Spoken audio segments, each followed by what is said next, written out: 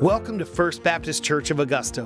We're so glad you could join us for worship this morning. Here at First Baptist, we are a church that lives out the greatest commandment of Jesus, which is to love God and to love our neighbors as ourselves.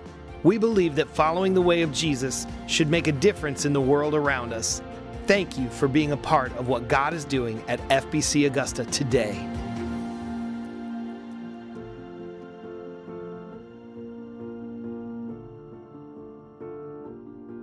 All right, my friends, I want to invite you to turn in your Bibles this morning to Matthew chapter 1. Matthew chapter 1, in just a minute, we're going to read verses 18 through 25. Matthew chapter 1, verses 18 through 25. If you're here with us in the room or you're watching online, you didn't bring your Bibles, no worries. The words will be on the screen in just a minute. But before we jump in, I want to remind you of a couple of things. Number one, if you are a parent with preschool or elementary school children, immediately after this service in our fellowship hall, we are going to have a Southern Family Christmas. It's an event that our children's ministry is putting on. Immediately after this service, we're going to have a biscuit bar. They're going to have some games and activities for you and your kids to do, and then a brief little worship moment in the banquet hall immediately following this service. And so if you want to go and be a part of that, no worries if you didn't have reservations. Just go and make it happen. It's going to be incredible. And then the second thing I want you to know is that we are now kicking off basketball season at the First Baptist Church of Augusta. And I don't know if you know this, but our church has a history of dominating church basketball league, okay? And that trend is going to continue this year. But in order for it to continue in the men's league, we need you to play. So if you are a man, I think 18 and older, and you want to play in the men's league, we've got 7 guys right now, and we really want to get to about 10 or 12. And so if you have not signed up to play, go ahead and do it. You will not see me out there because 40 years old is too old to be shooting Jays on a Tuesday afternoon, okay? But you can go and sign up and play, and I promise you will have a great time.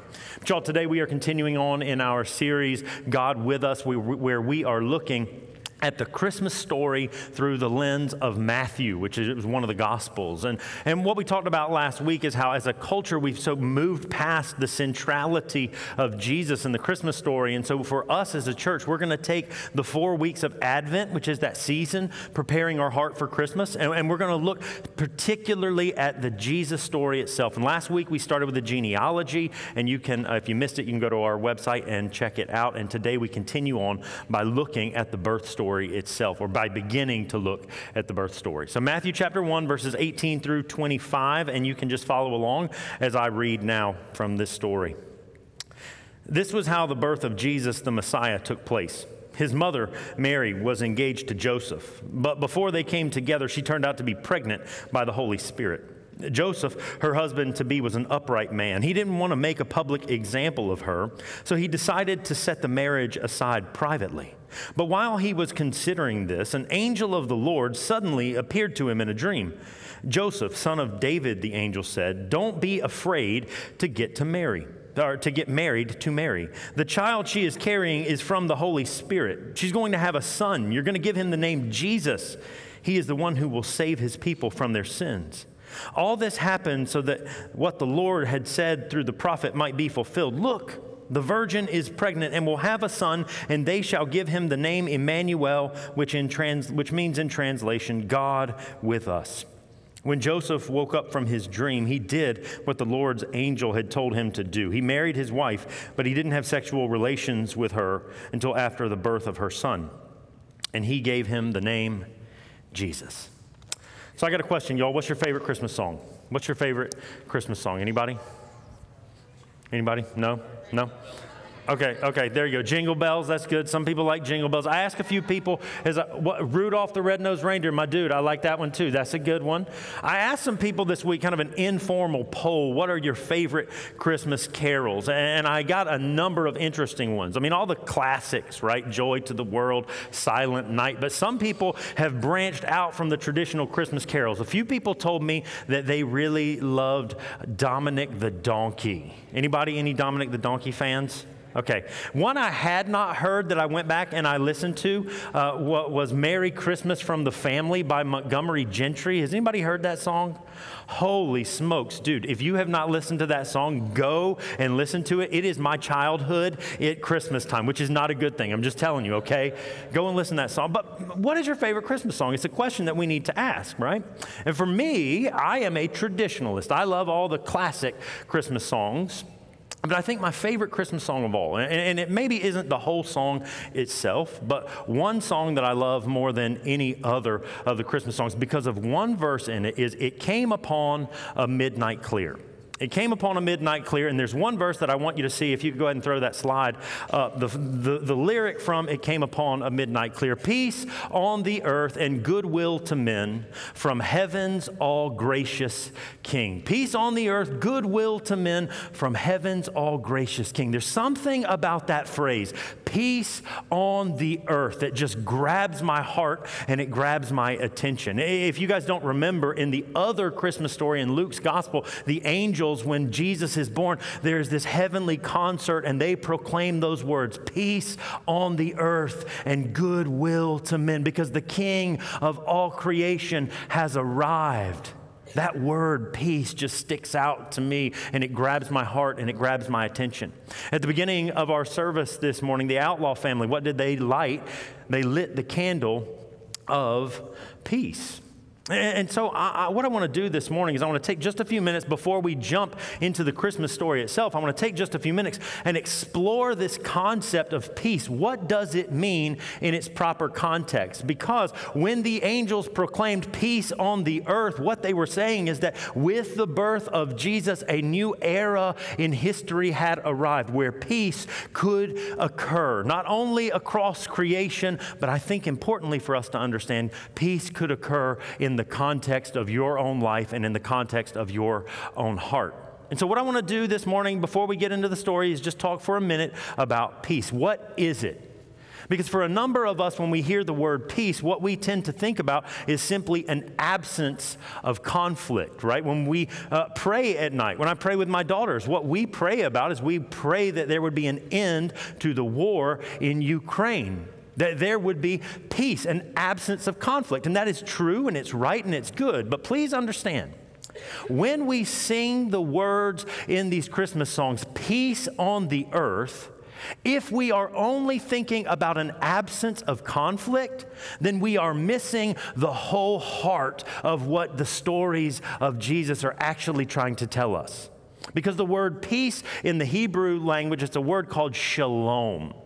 And if you want to find the best possible definition, I've shared this with you before, but the best possible definition for shalom comes from a book called Not the Way It's Supposed to Be, a breviary of sin. And there's a guy named Neil Plantinga Jr. who has a definition for shalom that I absolutely love. When we sing those words to the Christmas carol, peace on the earth, we're not just talking about an absence of conflict, but please understand, when we sing the words peace on the earth, we are talking about God's wholeness and God's shalom. And here's Cornelius Plantinga Jr.'s definition.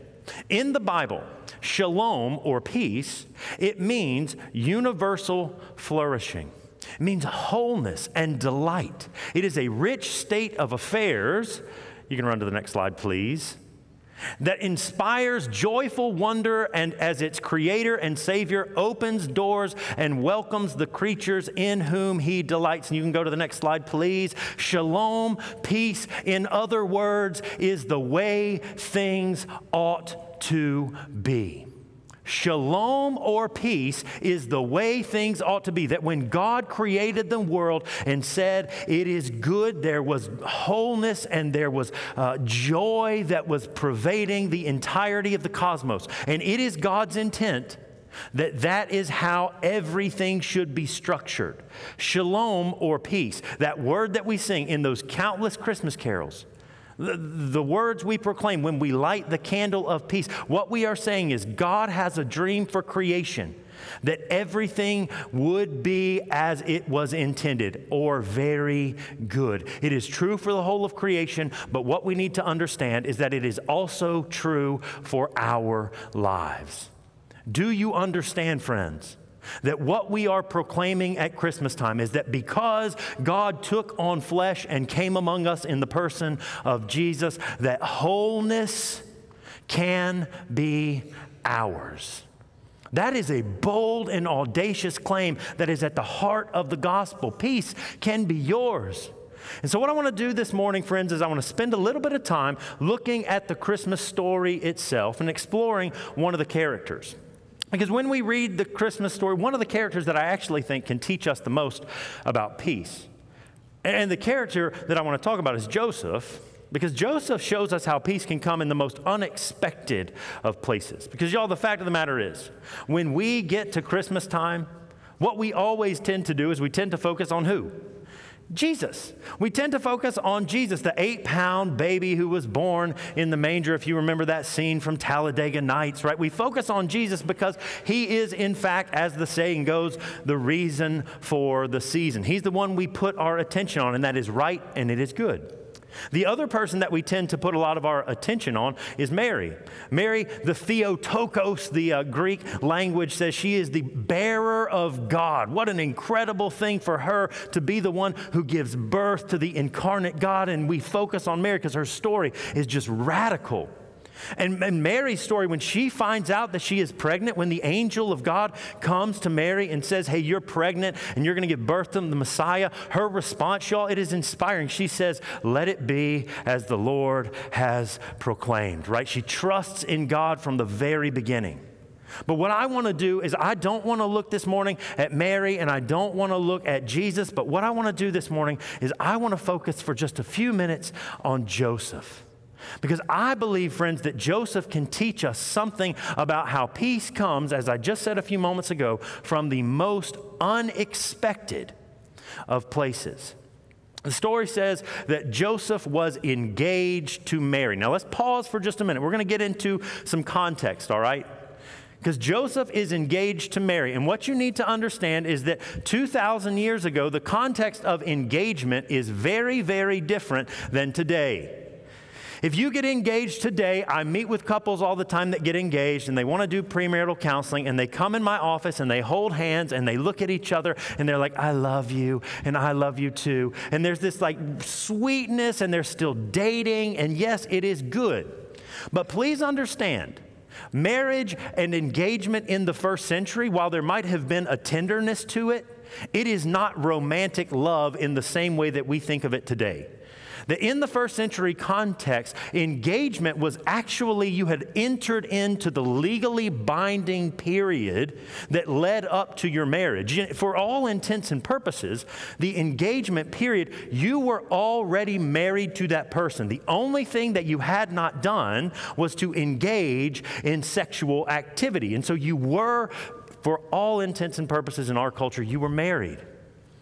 So when it says they were engaged, y'all, in that context, they were already exclusively together, locked into the legally binding marriage in first century Jewish culture. And please understand the implications of this. Because they are engaged to be married, and the story then says that Joseph found out that Mary was pregnant by the Holy Spirit. Okay, stop for just a minute. If you are here this morning and that sentence does not sound strange to you, then you have forgotten the radical nature of the Christmas story. Because y'all, please understand, we have made some advances in medical technology in 2022. But everybody then, just as everybody now, pretty much understood how people get pregnant. And you know what? Only one time in history has it involved the Holy Spirit. Every other time, I'm not going to go into the details, y'all, but there is a way that people come to be pregnant. And Joseph, when he finds out that Mary is pregnant, his immediate thought would have been, she has been creeping on the come up, okay? She has been going around and cheating on me, and this would have been, in the context, disastrous. Today, you just go on social media and blast them for a minute or two. But in the ancient world, if somebody cheated on their spouse, do you know what the implications of that were? If Joseph found out that Mary was pregnant and he was not the father, as Maury Povich likes to say, then what would have happened is that he would have gone to the religious authorities, he would have reported that fact, and then, according to biblical tradition, she would have been stoned to death. She would have been killed. And it says that Joseph is an upright and religious man. He doesn't want her to pay the penalty of death, and so he's going to just dismiss her quietly. He's going to dismiss her quietly, which would have meant she's still going to be an unmarried mother. And in the context of the first century, that would have meant she was an outcast. That would have meant she was a pariah. No one would have wanted to be around her. And even more than that, friends, Joseph would have been a laughingstock. Joseph would have been someone that people had written off and declared, man, you are a loser, and you cannot imagine the shame that Joseph would have felt. Y'all, if shalom is the way things are supposed to be, the reason that I want to focus on Joseph in this story is that when we enter into it from its very beginnings, here's the thing that we need to understand. That if peace is the way things ought to be, then Joseph, he was feeling the exact opposite in that moment. When Mary finds out she's pregnant, like I told you, hey, let it be as God has commanded. But when Joseph finds out Mary is pregnant, we actually don't have a glimpse into his mind. We don't get an idea of what he was thinking. But I want to do a little bit of projecting for just a minute. How do you think Joseph would have felt when he received that news? How do you think Joseph would have felt when he received that news? There would have been embarrassment. There would have been anger. There would have been any number of emotions that would have gone through his body in that moment. And he would have felt just like you and just like me. You see, friends, I actually want to spend a little bit of time talking about Joseph this morning because Mary's response is super pious and it's really beautiful and it's good. And Jesus is this perfect child that is born in a manger. But I'd never forget this fact. Y'all never forget this fact that the biblical story is talking about real people in real space and in real time. And when we strip away the emotions that they would have felt in the biblical story of the Nativity, then we are robbing ourselves of an opportunity to learn. Because I genuinely believe, friends, that more than any other character in this story, more than Jesus, more than Mary, more than the shepherds and the angels, here's what I want us to understand, that we can identify with Joseph more than any other character in the whole of the Christmas story. Because his life was tracking along perfectly. He had a job, he had a wife, he was on his way to living in the world as he had always intended for it to be lived in. And then what happens? But he gets the news that his wife is pregnant and it's not his child. He would have felt every single emotion that you could possibly imagine. And friends, what I want to tell you is we can identify with him, or maybe he can identify with us. This is a real story about real people in real space and in real time. Some of you guys, man, when I talk about waking up, isn't that interesting? He was dreaming. He was dreaming, and God comes to him in a dream. But can't you imagine the process of him laying in bed and trying to go to sleep? Laying in bed and trying to go to sleep, and his mind is racing, thinking about what am I going to do next? How am I going to address this issue? My life was going perfect, and now everything has been turned absolutely upside down. That is how Joseph felt. And what I am telling you is I know enough of you and I know enough of my own story to recognize that we oftentimes feel that way too. And when I say a word like anger, or when I say a word like dismay, when I say a word like confusion and bitterness, friends, we can relate to that story because Joseph was laying there and wondering, what have I gotten myself into? And friends, what I want you to understand is that you, when you feel that way, you're not alone. You're not alone. And if the story ended right there, with Joseph wondering, my wife is pregnant and it's not my child, then friends, this would have been the worst story ever told. But the reason I want to continue on this morning is because now the story takes a turn. And what I want to suggest to you this morning is that peace, that shalom, the way things ought to be, oftentimes, it arrives to us in the moments where we absolutely least expect for it to. Oftentimes, it is when we are walking through the valley of the shadow of death that God shows up and proclaims that He is doing a new thing. Because Joseph finds out that his wife is pregnant by the Holy Spirit. Yeah, okay, fine. And then he goes to sleep with 1,000 thoughts running through his head. And y'all, this is where the story gets really interesting, because what we read in Matthew's gospel is that an angel of the Lord, so God's voice, comes to Joseph and he says, don't be afraid to get married to Mary. Let's stop for just a minute. I want to stop for just a minute. Do you know what the most often repeated command in the whole of the Bible is? Do you? Don't be afraid. The most often repeated command in the whole of the Bible is not a prohibitive list of things that we ought not to do so that we can remain in good standing with God. The most often repeated command in the whole of the Bible is don't be afraid. And in this moment where Joseph's life had been turned upside down, God shows up and announces to him, don't be afraid because I am with you. Don't be afraid to marry Mary. Because, and then he goes on to talk about the dreams and the hopes of Israel. And she's going to have a son, and he's going to be the Messiah, and he's going to save people from their sins. And you got to remember, Joseph is a good, upstanding Jew in the first century. And they had been dreaming for 400 years, dreaming of the day when God would finally act again. When God would show up in history and redeem His people, and they had prayed for it and dreamed about it.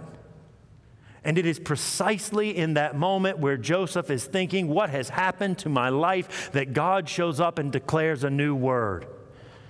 Don't be afraid, because you're going to give birth to the hope of Israel, and you're going to call him Jesus. You're going to call him Emmanuel, which is translated that God is with us. And the story then says that Joseph simply woke up from his dream. The story says that Joseph woke up from his dream, and this is where it's fascinating, y'all, because he decided to marry Mary. He made a conscious and purposeful decision. He was in the middle of a chaotic moment like nothing he had ever experienced in his life. And he woke up in the morning after a visit from God. And you know what he could have said? He could have said it was a dream.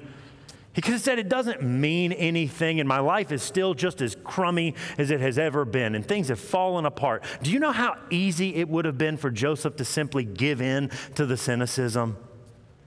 Do you know how easy it would have been for him to wake up and simply say, well, here's another day. What am I going to do?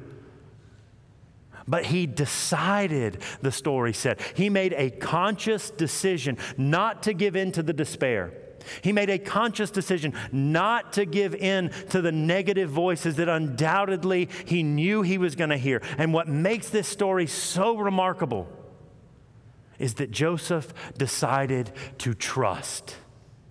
Joseph decided to trust that in the least likely of places, God was showing up to do a new thing. Friends, the reason I love this story, and the reason I think it speaks to peace as a possibility in our lives, is that Joseph believed.